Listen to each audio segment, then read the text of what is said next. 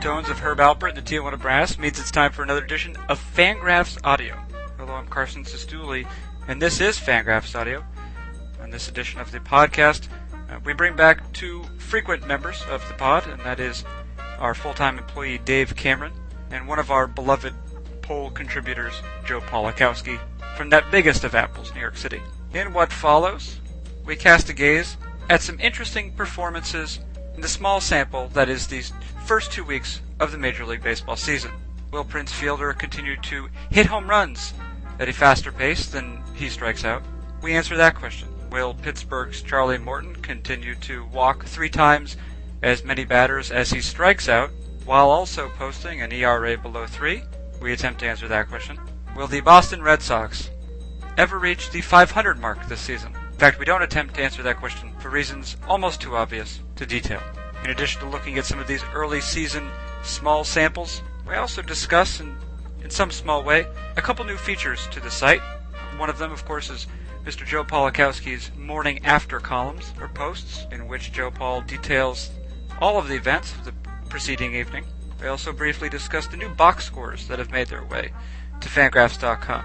We use both things as an entree into a brief discussion about the ideal way to cover the game from a sabermetric perspective.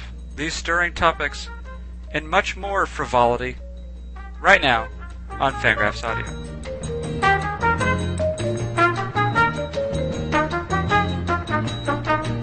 It is Fangraphs Audio. Here we are with, it's our normal panel sans one. Matt Clausen couldn't be with us today because he's in the middle of a sentence somewhere. And he's not able to join us. So we'll have to make do with these two sorry sacks. You'll know them from their writing and, of course, from their many appearances here on the podcast. One of them is Dave Cameron joining us from the American South, where Dave, I don't watch it often, but I found myself watching the Weather Channel recently, and I saw crazy amounts of hail, I guess, falling. Did you receive it? Were you on the receiving end? You know, the hail went a little bit south of us. We did have some really gnarly thunderstorms in the middle of the night a couple weeks ago, and so, my beautiful wife decided that it would be a really good time to hide in the bathroom at 2 o'clock in the morning while I was, watching baseball and writing about baseball. So it was this humorous scene of my wife getting up, hiding in the tub, and I'm just blogging away. Were you in any danger? No, it was just a big thunderstorm. It was one of those, wake you up out of bed, lots of thunder and lightning and heavy rain, and but our house is pretty steady. So. Do you guys get tornadoes? Is that a thing? There are yearly tornadoes that will roll through, but they generally have not come through my neighborhood, so we've been pretty lucky. Yeah, they wouldn't dare. Yeah, they know not to mess with me. Right. Okay, very good. So that's Dave Cameron joining us from the biggest of apples. Is our man, not the only, but one of the most important polls writing about baseball today is Joe Polakowski. How you doing, Carson? And I defy you to find another more important poll writing about baseball. Well, Dan Szymborski is pretty important. Oh yeah, I can't measure up to him. I'm afraid his sense of humor is just off the charts. He actually is legitimately hilarious, and I'll never forget during our opening day chat last year, he started talking about this weird thing about fans and fan research, like actual fans and getting your. It was sort of literally the 11th hour, or maybe even later. Are we talking about oscillating fans here? Yeah, right. That was part of it. Hey, no, wait. On the subject of extreme weather, wasn't there some manner of tornado in New York City last year? Oh yeah, last year it was quite bad. It ruined many a deck in Brooklyn, from what I heard. Oh yeah. Now, are we talking Marcy Projects Brooklyn, or are we talking about refabbed brownstones Brooklyn? Yeah, we're talking Park Slope area Brooklyn. Oh, okay. Well, it's harder to feel sorry for him. I mean, right? No, but wait. So I don't understand, how does a tornado happen in Brooklyn? I'm not really sure, but I watched the YouTube video of it. I was up in Queens at the time, so I was, well north of it. Yeah. And it kind of just, the funnel cloud kind of just descended from the gray sky, from the green sky, and it kind of tore through the town and rained hail upon everybody. Yeah. Well, that's interesting. Well, you both know, I of course now am about to sort of spend my first summer in the upper Midwest, and we actually had tornado warnings just last week, that same day as maybe that stuff happened in North Carolina. It was terrifying. And of course nothing happened, but it's terrifying. Anyway, that has nothing to do with what we're about to talk about, but let's do it. But I guess the idea is that summer is here, and besides frightening weather, it also brings baseball, or at least early season baseball. And one thing that I think is interesting to look at, and I'm probably taking my cue here from Joe Polakowski, who's been providing the wonderful morning after column pieces every morning, 10 a.m. on Fangraphs. Joe Paul, you talked about the Indians, and I think probably more specifically Asdrubal Cabrera. Whose name is very fun to say. It is funny to say, and for no other reason than it has a little bit of a swear word in it, and the word bra. So that's two reasons. The thing about Cabrera that you were saying, though, is that despite the fact that we have just a small sample from his early season performance here, he's absolutely crushing the ball, and simply because we can't make definitive statements given the size of the sample. We could also watch him and maybe say, well, he's in a position given his age, and maybe given his health, which has maybe been a question mark before, where he actually could have improved, right?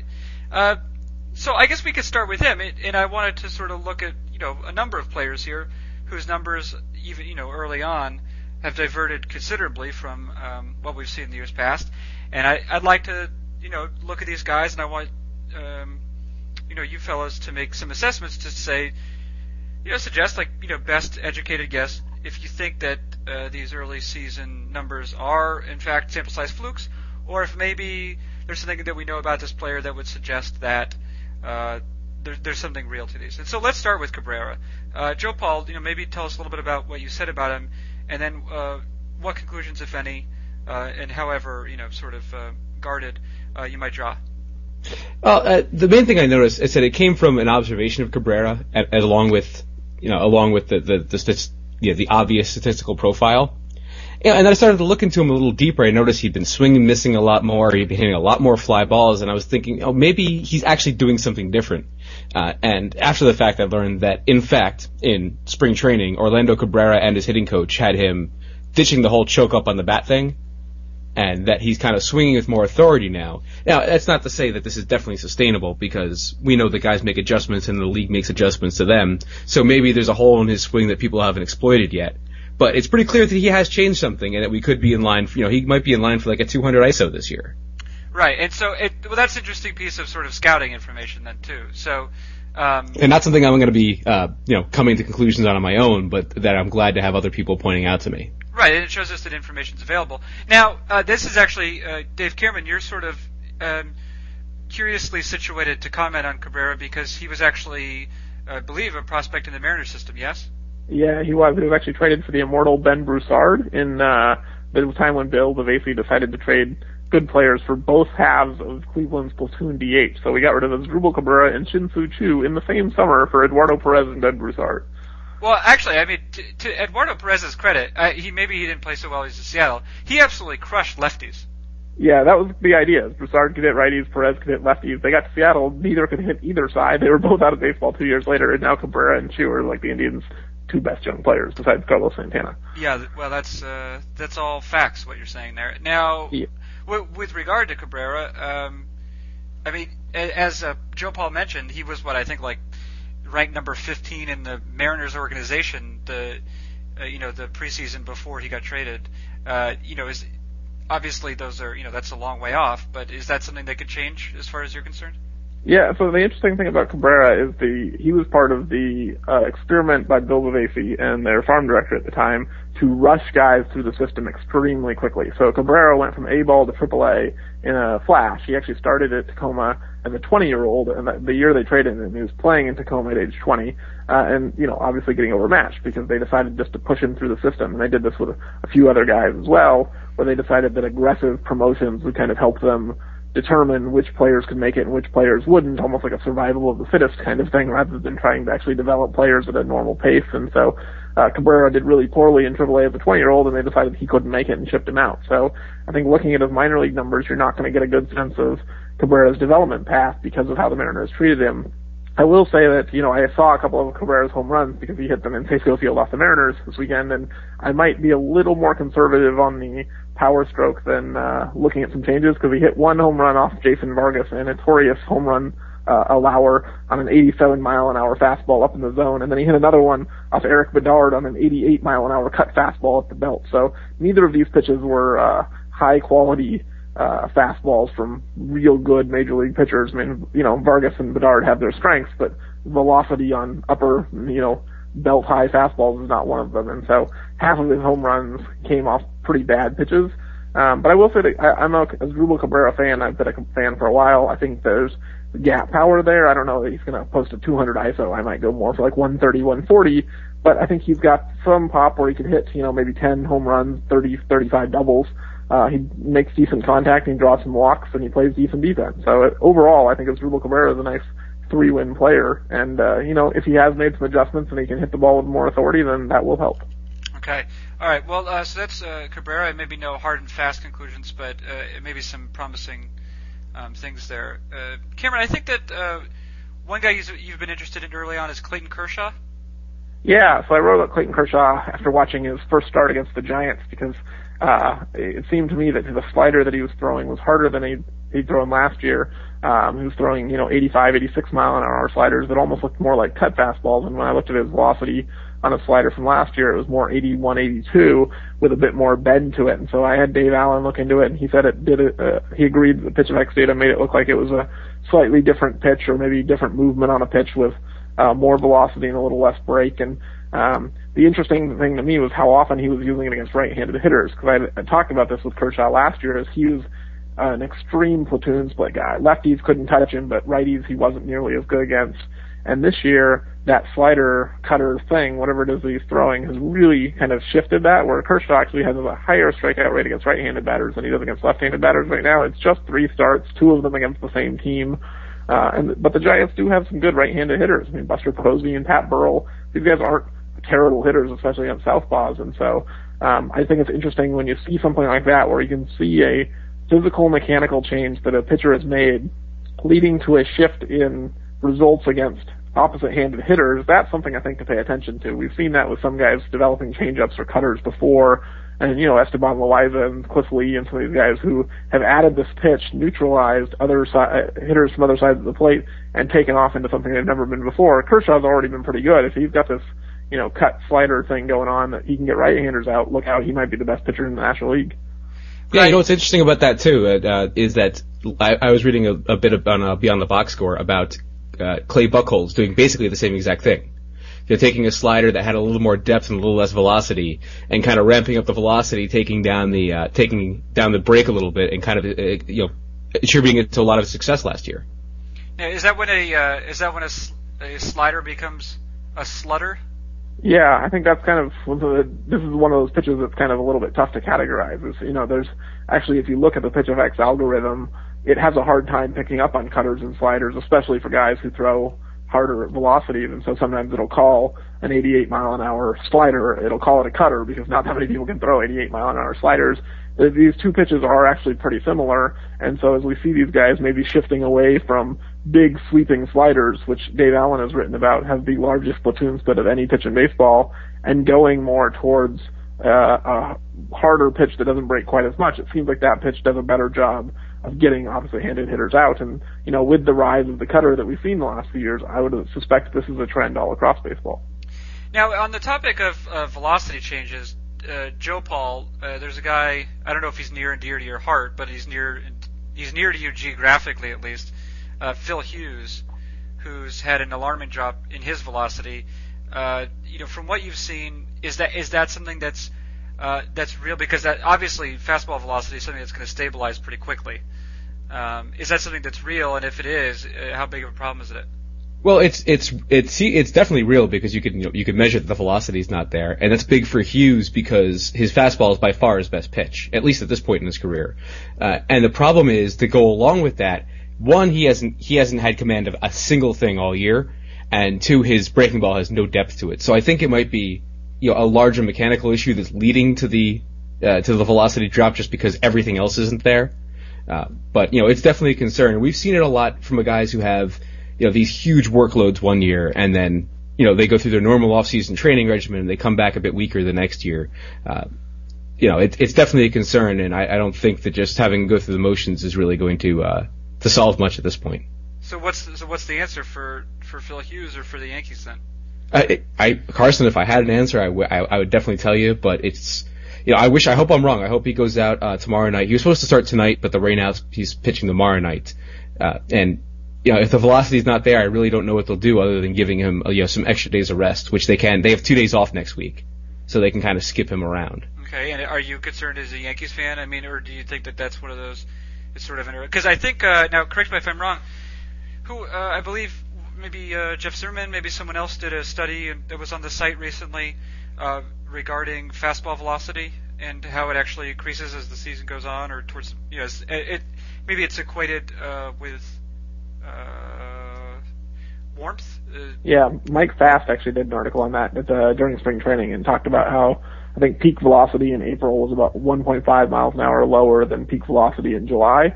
And so I actually did a piece for ESPN last week about Phil Hughes and referenced that article saying that, like, if we compare Hughes' fastball to what it was all of last year, it's going to be deceptive because we have to compare it to what it would be expected in April, especially April 1st and April 8th, the days he was making his starts, where instead of 92, 93, maybe we should have been expecting him to throw 90, 91. So he's still down. He was at 92. He was at 92 last April. Right, but I mean, that was after converting from the bullpen and not carrying a big load. I'm saying, like, what would his expected velocity be in it as a normal starter? And Fast research suggested maybe 1.5 down from peak of the summer, and Hughes sat at 92, 93 last summer. So I think, 89 isn't so far off from where we'd expect. I actually wouldn't be surprised if Hughes just showed up fixed in a couple of starts and started throwing 92, 93 again. I wish I was that confident. Yeah. Now, there are a couple other velocity droppers. Mike, how do we say this? Mike Podhorzer? Is anyone going to agree with me there? Sure. He writes for us. He writes for Rotographs, and he recently did a piece that on the fantasy side of things, but which is totally relevant to this particular conversation on guys who are showing more and showing less velocity.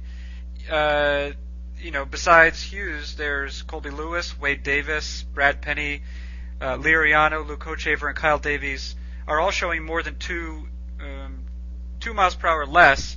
Now, this could be subject to a number of variables, but I'm wondering if any of those names stick out to you, Cameron, as guys who you think, it's more than a fluke. And the guy that I would be most worried about on that list is Francisco Liriano. He got bombed again today. This is a guy with a long history of arm problems who has, never sustained a big workload like he did last year. I mean, he threw, I think 190 innings in the regular season, and then he pitched in the playoffs. I think that Liriano is a guy who has always been seen as a ticking time bomb, so anytime his velocity goes down, it's a real problem. And as we saw the year before, Liriano, when he was pitching, trying to come back from Tommy John surgery and didn't have his velocity, was pretty terrible. And I think this is a guy who needs that extra couple picks in order to be a good pitcher because everything else really works off his fastball. His slider and changeup can be good pitches, but if he's throwing a 90-mile-an-hour fastball, he can't set them up very well. And so I know, you were pretty high on Liriano when we talked about him a couple podcasts ago in our preseason one, but I would say this is a guy that if I was a fantasy owner, I would be desperately looking around for someone who believes he's going to rebound. Right. Yeah. And I did like him. And of course, I think the one thing that all three of you guys in the pod said, well, we do like him, but at the same time, that's the frightening prospect is injury, and even if he's not injured technically right now, then something is happening.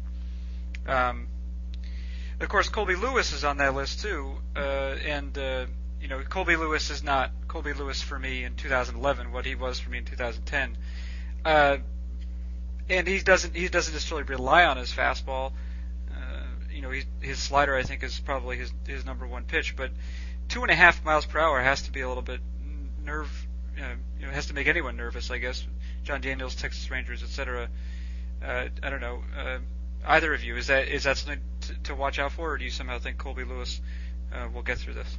I will say that we know for certain that Texas is the one park in baseball that records the lowest velocity on their pitch effects. Kansas City's high and Texas is low, and most other parks are pretty close. But I would say that I don't know if Lewis has made most of his starts at home so far, but if he has, that could be a legitimate explanation for why his pitch effects numbers would be down, because we know Texas is Park just reports lower numbers, so that would be one that I wouldn't be as concerned about. If it's, lower on the road consistently as well, maybe that's something to look at, but starts in Texas, we have to adjust our expected velocity numbers with PitchFX down. Oh, that's good. That's like almost a real fact. Were you expecting him to produce a real fact, Joe Paul? Oh, no, not at all. I was expecting him to say something along the lines of, we should be concerned about this because it's a player that Carson likes and it's, the sophomore jinx. Right, and because he seems generally spiteful towards me. Wouldn't you agree? I'll leave that one with no comment. Yeah, well, that's probably... I think I'm just spiteful towards everyone, Carson. Well, that makes me feel better, I guess. Let me add about Brad Penny on that list. Okay, yeah. Why he kind of surprises me? Yeah. Well, it doesn't surprise me per se, but it was interesting because I just read an article about how he changed his off-season work regimen. Apparently, he's been working out with MMA fighters and employing some of their tactics into his routine. And I find it interesting that in a winter after he does that, he experiences a significant drop in fastball velocity. So, I mean, are you allowed to use Brazilian Jiu-Jitsu as a pitcher? Well, I assume no one would charge the mound on you. No, that's probably true. I don't think I would have done that. Of all the opinions I have about Brad Penny, none of which are particularly complimentary. One thing I could say is that I would consider him a dangerous person to charge him out. Oh, I wouldn't. He looks like you could a little agility you can get around him. You think so? Yeah, get a couple of jabs to the gut going. But not anymore. And I'm actually, I want to take this point to add while we're talking about Brad Penny, how thoroughly disappointed I am in him for just lazing off on that Josh Hamilton play yesterday. He was, by the time Hamilton was sliding, he wasn't even halfway to home plate, where he should have been standing the entire time. Right. Well, let's talk about a couple of Cardinals pitchers then. That's where Brad Penny was last year. There are two interesting cases over there. One of them's Kyle Lohse. The other's either Jaime or Jamie Garcia. I think probably Jamie is the Anglo version. And we're a very culturally sensitive group here on Fangraphs Audio, so we'll go with Jaime for now. Cameron, you were interested particularly in Kyle Lohse, I guess. Well, not as much as anyone could possibly be interested in Kyle Lohse, but I will say that Dave Duncan, the pitching coach there in St. Louis, is notorious for taking these mid-'80s generic back-end number 5 starters, teaching them a sinker and turning them into, God. And so he's done this with so many pitchers over the years that it's become something of a running joke that what can't Dave Duncan fix? And, Lohse was absolutely atrocious last year. I think he battled some injuries, only threw about 90 innings, couldn't get anyone out. Well, so far in his first 2 starts this year, Kyle Lohse has a 59% ground ball rate after being a middling fly ball pitcher for most of his career. We can't make any evaluations for sure on 2 starts, but this would not be the first time that Dave Duncan has taken an 88-mile-an-hour 4-seam guy, turned him into an 88-mile-an-hour 2-seam guy, and turned him into an all-star pitcher. So I would say Kyle Lohse, worth keeping an eye on. Joe Paul, doesn't the weird thing about Dave Cameron's argument that Lohse was also there last year? Well, I mean, he seemed to be hurt last year and the year before, so there's only so much you can do with a guy who's facing, who's suffering through injuries. Oh, so you support Dave Cameron in this regard? Well, I don't know. I mean, it is 2 starts, and we're always trying to be guarded with the conclusions we draw from these starts. But I mean, am I insane for starting to see a little Joel Pinheiro there? And he's only walked 1 through his first 15 innings, and that was Pinheiro's bigger thing than the ground balls when he was with St. Louis. Was he didn't walk anybody.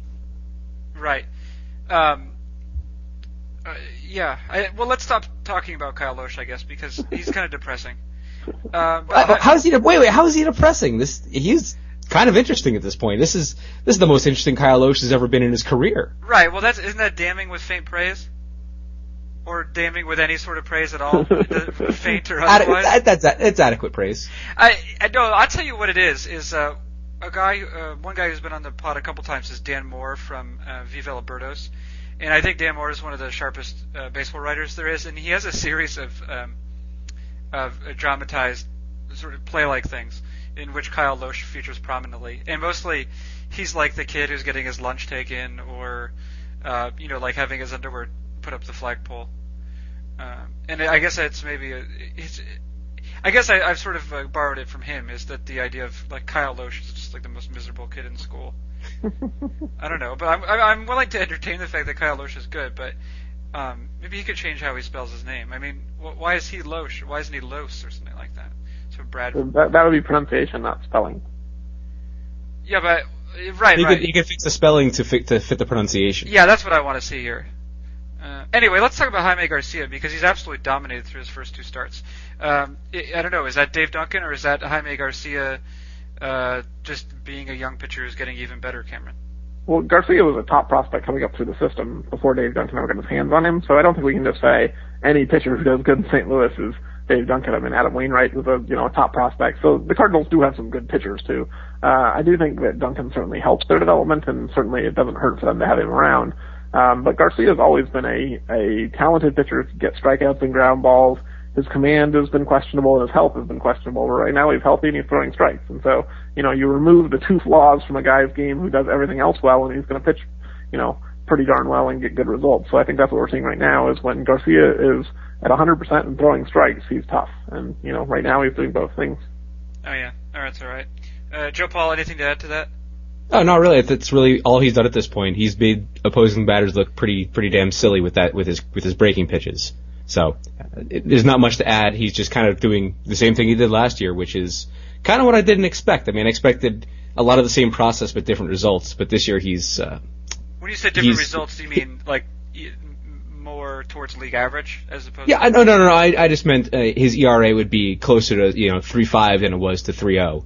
Okay. He was at 2.7 last year, which is just, it was enormous. But, he had a 3.41 FIP and a good ground ball rate, so you can see him sustaining good results. I just didn't expect him, it's only 2 starts again, but I didn't expect him to open the season just this torridly. Okay. Well, then you submit a name. Why don't you submit a name? A name for a player who is getting off to a good start, who I think is going to sustain said good start? Well, it doesn't necessarily have to be a good start, but, it could be any type of start, but is so much for us to discuss. I will submit the only 1 WAR player in the league right now, Matt Kemp. Oh, okay. Well, so what's going on with Matt Kemp? He's basically it was the big storyline going into the year. This was a big year for him. He was just atrocious on defense last year and had a terrible year at the plate. And he's coming this year. He looks like he's kind of heard the message.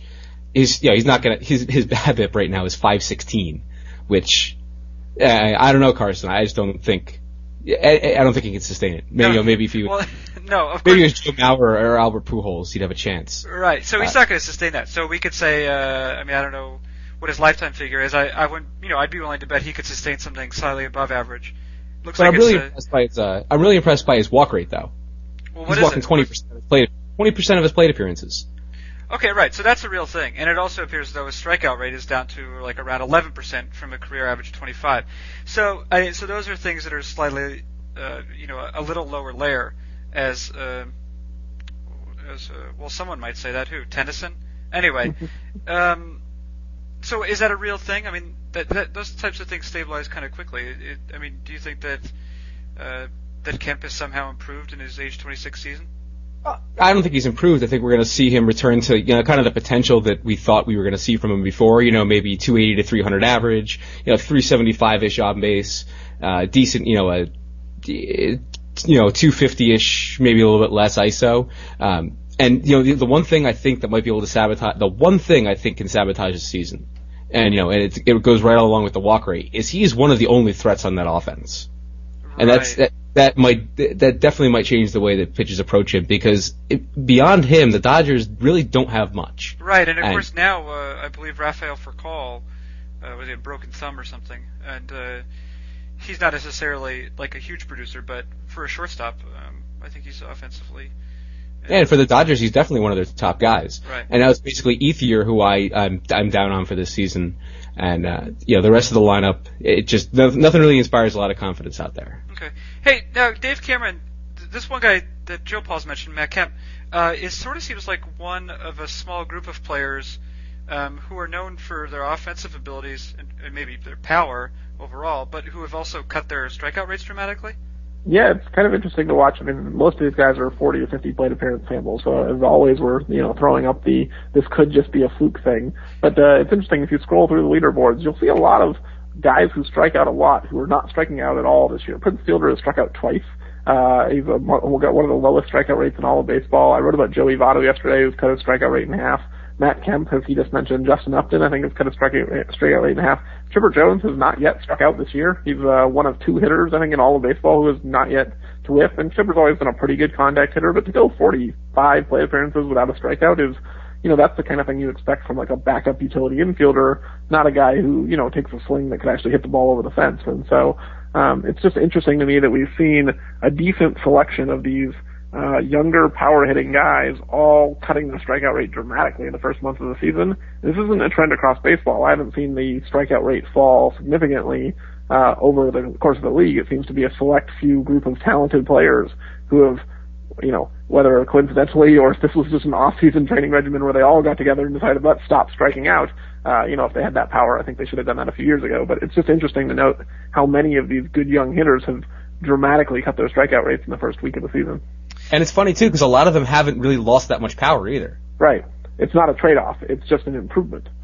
Is there anything that would be able to explain that besides a fluke? Or would there be, I don't know, I mean, if it's not a trend, if it's not a league-wide trend, would there be any sort of thing that might explain that besides just the fact that a lot of these guys are sort of entering their prime?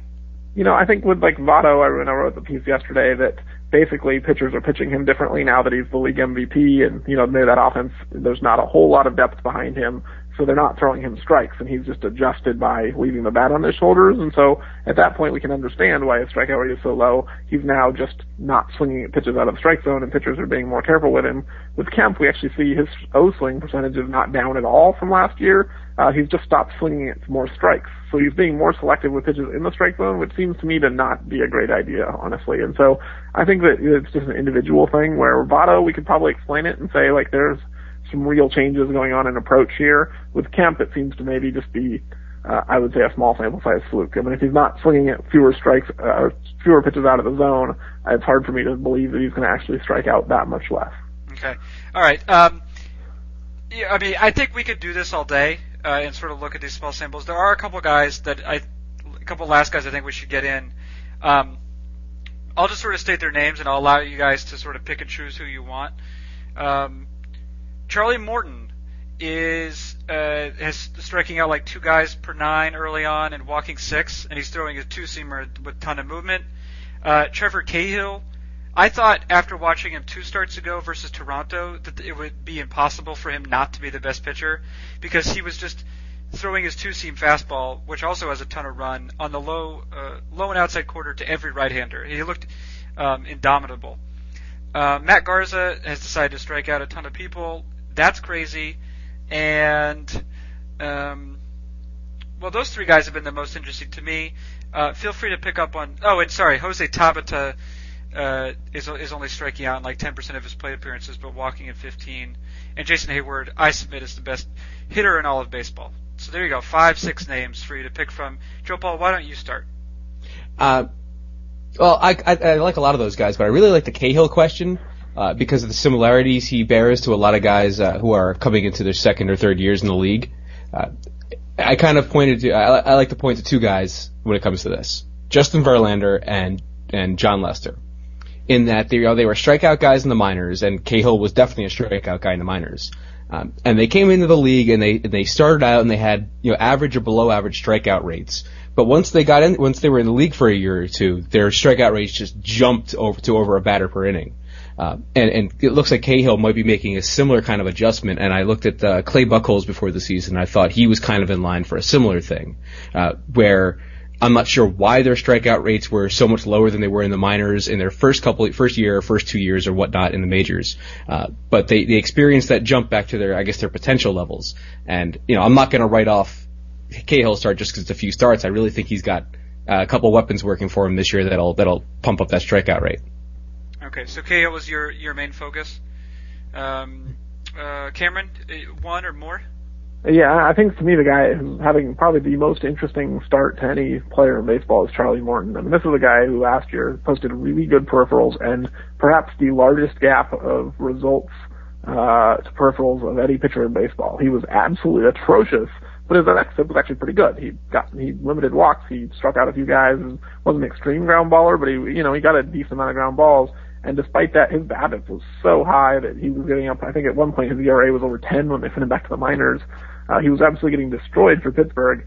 So this year he shows up and starts throwing 88% fastballs after throwing about 60% fastballs last year. So he significantly more fastball usage and just pounding two-seamers down and away to where the only possible outcome on any pitch he throws is either a ball, which will lead to a walk, or a ground ball. And that's what we've seen. He's got the highest ground ball rate in baseball, 75%, and he's got one of the worst walk rates in baseball at almost 7 per 9, and his strikeout rate has fallen to like 2.5 per 9. So he's stopped striking people out. He's now walking people like crazy, and he's got the best ground ball rate in baseball. And through all of that, you would think that that's not a very successful recipe. He's got a BABIP of 190, and he's got an ERA below 2. So it's basically the Fausto Carmona skill set from a few years ago, just cranked up 120 degrees with really good results. There's no way he'll be able to keep doing this, but for 2 starts, it's really fascinating, especially considering what Morton was last year. And I watched one of those starts though when he started against, I guess it was St. Louis, and there was a lot of low strikes called, which I really think helped out Morton, helped his case a lot in that one game, which might really skew the results at this point. Well, yeah, but the thing is, I guess anytime Pittsburgh, between how amazing their stadium is and how awesome their uniforms are, and then when you combine that with the fact that Neil Huntington actually seems to have a clue, although, I certainly relative to previous GMs, it's a team you want to perform well. So I could say I don't know if Charlie Morton will continue to play well, but I hope he does for the sake of baseball. One last player that actually it's impossible to ignore at this point that I'd like to submit is Mark Buehrle, who, even though he's currently sporting a very Mark Buehrle-esque 4.26 ERA, has only struck out 3 batters in 19 innings against walking 4. It hasn't hurt him too much as of yet, but it's also maybe a little bit concerning. Just early on, his velocity has been a little bit down from last year, but of course that could just be early season adjustment. But he also just like the fact that like even though he demonstrates a lot of pitchability, we might say, his natural stuff is lacking, and therefore those sorts of numbers that he's posting so far could be concerning. Joe Paul, if you were Buehrle or the White Sox, are you concerned right now? Can't be right now. I mean, he's been. If his stuff is diminished, he's making the proper adjustments in order to compensate. I mean, you look at he's got a 4.26 ERA, yes, and he's got a 1.42 strikeouts per 9, but his FIP's still a 3.37. So he's definitely he's still doing some things right. Even his xFIP is 4.71, which is just astounding for a guy who's struck out 3 guys all year. Yeah, that is crazy. So you're not. I'm not concerned now, just because I said, because he seems to be making the proper adjustments if it is a stuff concern. But we obviously don't know the extent of that yet. Okay, Cameron. Yeah, I think I'd go Joe that I'm not concerned. I think every pitcher makes a conscious decision to either pitch for ground balls or for strikeouts. Very few pitchers can do both, and the ones who can are amazing. But most pitchers, especially guys with pedestrian stuff, have to choose one or the other. They're either going to pitch down in the zone and try and get ground balls, or they're going to pitch up in the zone and try and get strikeouts. Buehrle is making a conscious decision to pitch down in the zone and get ground balls, and this is one of the reasons why, despite the low strikeout rate, his xFIP's actually okay, because he doesn't give up balls in the air, and, in that park in April, that's probably not a bad idea. So, I think, Buehrle is probably understanding the hitters he's facing, the strengths of the opponents, and saying, what, I'm just going to throw the ball at their knees and let them put it in play, because I don't think these hitters are that good. And, I'm fine keeping the ball in play. And then, as the summer gets warming up a little bit and maybe his velocity picks up a little bit and the ball starts to fly a little bit more, maybe he'll go for a few more strikeouts rather than pitching to quite as much contact. But in April, against some bad offenses, this isn't a bad idea. Okay. All right. So that's that. Now, I do want to shift to sort of a topic of conversation that I certainly find interesting, and which involves both of you as well, is some changes, modifications to the site itself recently. One of them is the introduction of Joe Paul's column, The Morning After, in which Joe, you look at basically, you look at every game from the day before, and I guess you highlight the things that might be of interest, to the smarter baseball fan. Well, it's designed for the smarter baseball fan, because not only, do you look at the sort of sabermetric elements, but you'll also consider other things that make the game of baseball fun, and you write with humor and sometimes more analytically, sometimes you point out some other things, some moments from games that might be significant but are otherwise lost. And the other thing is the recent change that Appleman made, thanks to Amazing Avenue, as Appleman phrased it, thoroughly trashing our previous box score, to a new box score is in some ways consolidating what was there before, or what's been on the site, and I guess repackaging it, but in a slightly more user-friendly way. I want to start with you, Joe Paul, to sort of talk about your interest in this, but generally I'm interested in is ways that we might adjust from the sort of traditional box score, or traditional way of consuming reports about the game or anticipating games, whether it's by means of preview, which is obviously an interest of mine via the one night only column. I'm curious as to changes, or Joe Paul, your motivations for writing the morning after, and early changes you've made and things that you might see yourself doing later on. Well, the motivation came out of, as most things, it came out of a personal desire. For years and years, I'd been a guy who just wanted one place where I could find out everything that happened the night before without having to read the box scores, basically. I know there are some recap spots out there, and it's basically just rephrasing the box score. And there's value in that, I guess, but I wanted something a bit more. And I knew it would take a lot of work to do because it means watching a whole ton of baseball. But let's be honest, Carson, who doesn't like watching a whole ton of baseball? Well, I mean, you and I have had this conversation about it. I think that you're doing a great job, but I worry about your mental health. Because you're writing like what? Are you writing still 2,500 words per night now? No, it's not. I don't think it's quite that much, is it? I don't put it into the word processor, so I don't know how long they are. But, has it become a problem yet, or are you still doing all right? No, it's been great, and I have to say, having an iPad has been basically. If I didn't have the iPad, I don't think I'd be able to sustain it all season. Okay, but and I will say, as an aside, you bought that iPad, I believe, when we were in Arizona, right? Oh, it was the best decision ever because my colleague Mike Axisa and I went to a local Walmart, and they did, no line, no nothing, just iPad sitting there for us to buy. And our colleague from River Ave Blues, Ben Kabak, who was in New York, who was 2 hours ahead of us, was still standing online for an iPad when we were walking away with ours. Right, and the thing that was hilarious to me was you were so excited about it, and then Mike Axisa also had one too, and I said, "Oh, Mike, you excited to have that?" He was like, "Eh," and I was like, "Oh, were you not expecting to buy one?" He's like, "No, but Joe wanted one. I figured, I'll find something to do with it." That was hysterical. He ended up giving his to Ben because Ben never got one. Oh, really? Oh, wow. Oh, well, that's very nice of him. I assume for some exchange of American currency or something like that. I don't want to think of Mike just giving things away. Oh, Mike is a generous guy. Well, I know that. So do you see, from what you started, like, what have you learned? Have you learned interacting with the game this way on such an intimate basis? Game, covering every game. Have you learned anything, and do you think that'll affect the way you digest the game going forward? I see it changing more. I'm not really sure what to expect later in the season when we're able to do a little more analysis, because we're getting a better idea of what's real and what's not for the season. I will say though, in the early going, I expected this to happen, and it has not.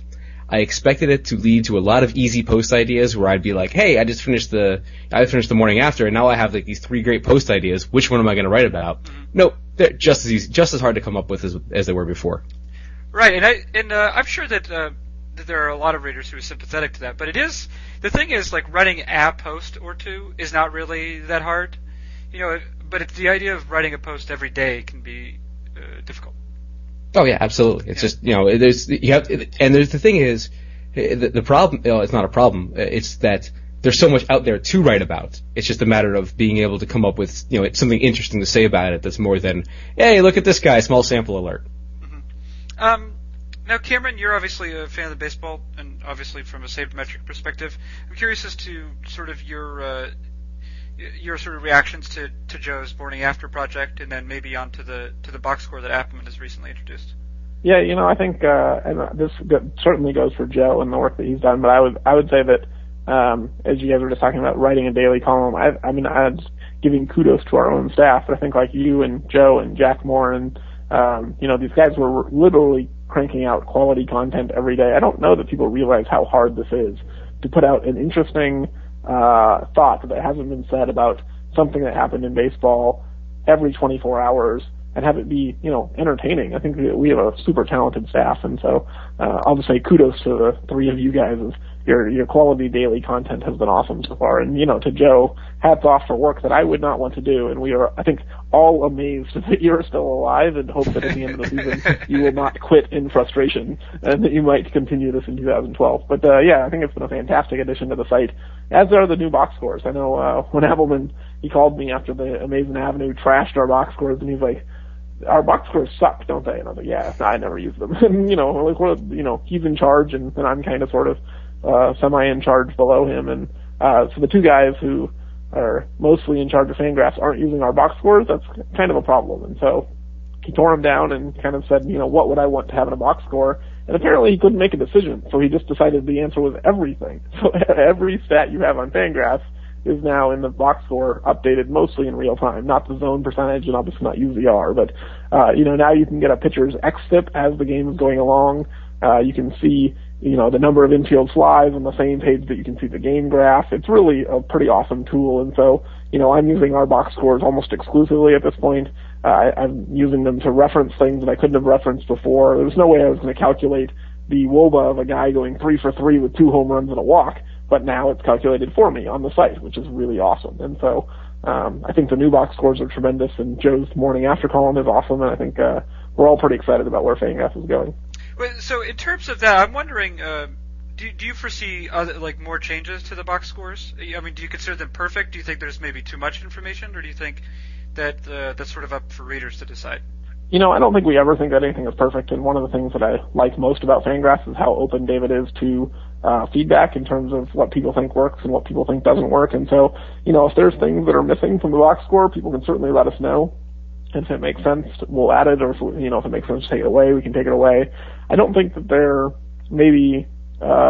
there's too much information, because I think people can pick and choose, but there's certainly a lot of data on those pages now. And so, maybe there's a way to condense it into a smaller format, although I do think the dashboard kind of gives you the chance to see what you want to see, and so, it's pretty customizable for each individual. And in the end, I think our approach is that more information is better, and if you don't want it, you don't have to look at it. But if you do want it, we're going to have it for you, and I think overall people like that approach. Yeah, I will say it is sort of interesting, because it is, I mean, all three of us have probably, been watching baseball for, 20 plus years or so. And, and that's, that goes back to, before the internet really was a thing you would look at, with any sort of regularity. You might call your library through your computer or something, but so all three of us, probably begin with an experience of looking at a box score in the paper. And as insufficient as that is, it's also something to become used to. And I think that this idea of becoming used to something and, becoming familiar with it is something we see not just in coverage of baseball, but, for example, with discussions of batting lineups, that's something you're constantly dealing with. It's not necessarily what's optimal, but also, comparing it. And I think Tango had a good idea. Tango was discussing the idea of batting Hayward 6th in the Braves lineup, and he said that when you're looking for lineup optimization, one thing you're looking for is to score runs. The other thing is you're looking for players to be in the egotistically appropriate lineup spot, right? So if a guy considers himself a number 4 hitter, I think this probably happened when the Red Sox were dealing with David Ortiz and demoting him in the lineup. When you're moving a guy down, from the 4th spot to the 6th spot, the difference in the in the amount of runs you're going to score is infinitesimal relative to the effect it's going to have on his perception of himself, essentially, and other people's perception of him. I think you're dealing with it too in terms of the box score, because you're saying this is a form with which I've been I've been grown accustomed to over the years, and we could change it to make it more precise and more interesting. But at the same time, we're also sacrificing the familiarity. I'm wondering how that is, like Joe Paul, for you, when because you're going to probably be looking at these box scores quite a bit. I'm wondering how that interacts for you, or the interaction between the familiar and the new, but maybe more accurate. I might not be the best guy to ask about this because I've kind of ditched the idea of the traditional box score. Long ago, I get really frustrated looking at the MLB box scores because I have to look in like 3 different places for the information I want. Yeah. So, when Dave changed the box scores, I got to admit they are super duper awesome, and I've grown to love them because I've grown to learn how to use them. At first, though, I was looking at it, and it's you got the line score on top. That was a great addition because that's one thing I thought was missing. And then the WPA graph, which I think people come to Fangraphs for that. And then you have the traditional box score under that. And I'm thinking, wait a minute. What I loved about the Fangraphs box scores before is they were basically an expanded box score. They gave you the singles, the doubles, the triples, the homers, basically every result, the ground balls for the pitchers and everything. But I quickly learned there's this little nifty bar under the box score. Yeah. You click on standard and you're right back at your expanded box score. Okay, right. So for you, the expanded box score with all of the information kind of like happening simultaneously, this is kind of your area of interest? Yeah, I would much rather see one column extended for the entire team rather than the traditional MLB box score with one team on one side, one on the other. I want all the information, Carson. Every little bit of it right in front of me in a line with nice headers, and that's what I'm really growing used to and really starting to like about the new box scores. Cameron, apart from the sort of organizational line, I'm wondering for you personally, where you draw the line between the familiar and then the sort of new but more precise. Yeah, I mean, I think that this is something that's come up in conversations about some of the stats we've chosen on the site. I think one of the ones that comes up probably the most often is people ask about K percentage, because we calculate it as strikeouts divided by at-bats, not strikeouts divided by plate appearances. And some people have like a theoretical problem with this, and they're saying we're calculating it the wrong way, and I actually agree with them. Like when I got hired, one of the first conversations I ever had with Appelman was, hey, we should change the way we calculate strikeout rate. And I made the same arguments that people make to us now of like, when you're talking about the ratio of times a guy strikes out, we want to know how many times he came to the plate, not how many times he came to the plate minus all the walks. And so David and I had a conversation about this, and essentially what he told me, and a point that I've mostly come around to, is it doesn't matter. The correlation is 0.9999. You will never look at K percent as a divided by PA versus divided by at bat and get led astray by the divided by at bat version of the statistic. And so to change the number and change what people are used to, I feel like there is a cost. And so any number that people are familiar with, or anything really that people have a familiarity with, you have to be able to justify the cost of that change. And in a situation where it's not going to change your analytical way, then maybe you stick with the old way. And so in this instance with the box score, I think there's a massive improvement where the cost is not nearly as large as the increased data, and kind of maybe getting away from the familiar gives you more information that's worth it. I do think there are scenarios, there are stats that have been developed that maybe are 1 or 2% more effective in the theoretical realm of, the formulation of the actual stat, but they're not actually going to help you get the right answer any more often. And from a practical perspective, it's not worth trying to teach someone an all-new stat with a new acronym and have people just roll your eyes and be like, oh, great, you invented another new stat that we have to learn. I do think there is some value in sticking with the familiar, but there are times when I think the benefit outweighs the cost, and that's when you make the switch. Right, okay, so that's when we do it. Well, in terms of benefits outweighing costs, I think it would we're reaching a diminishing returns on the podcast. So let's close it down. We actually went pretty long without Clausen, which is amazing because what's that? Oh, he's still in the middle of a sentence somewhere. So we'll leave him be. But let's say goodbye to you jerks. Joe Paul, always a beacon of insight and I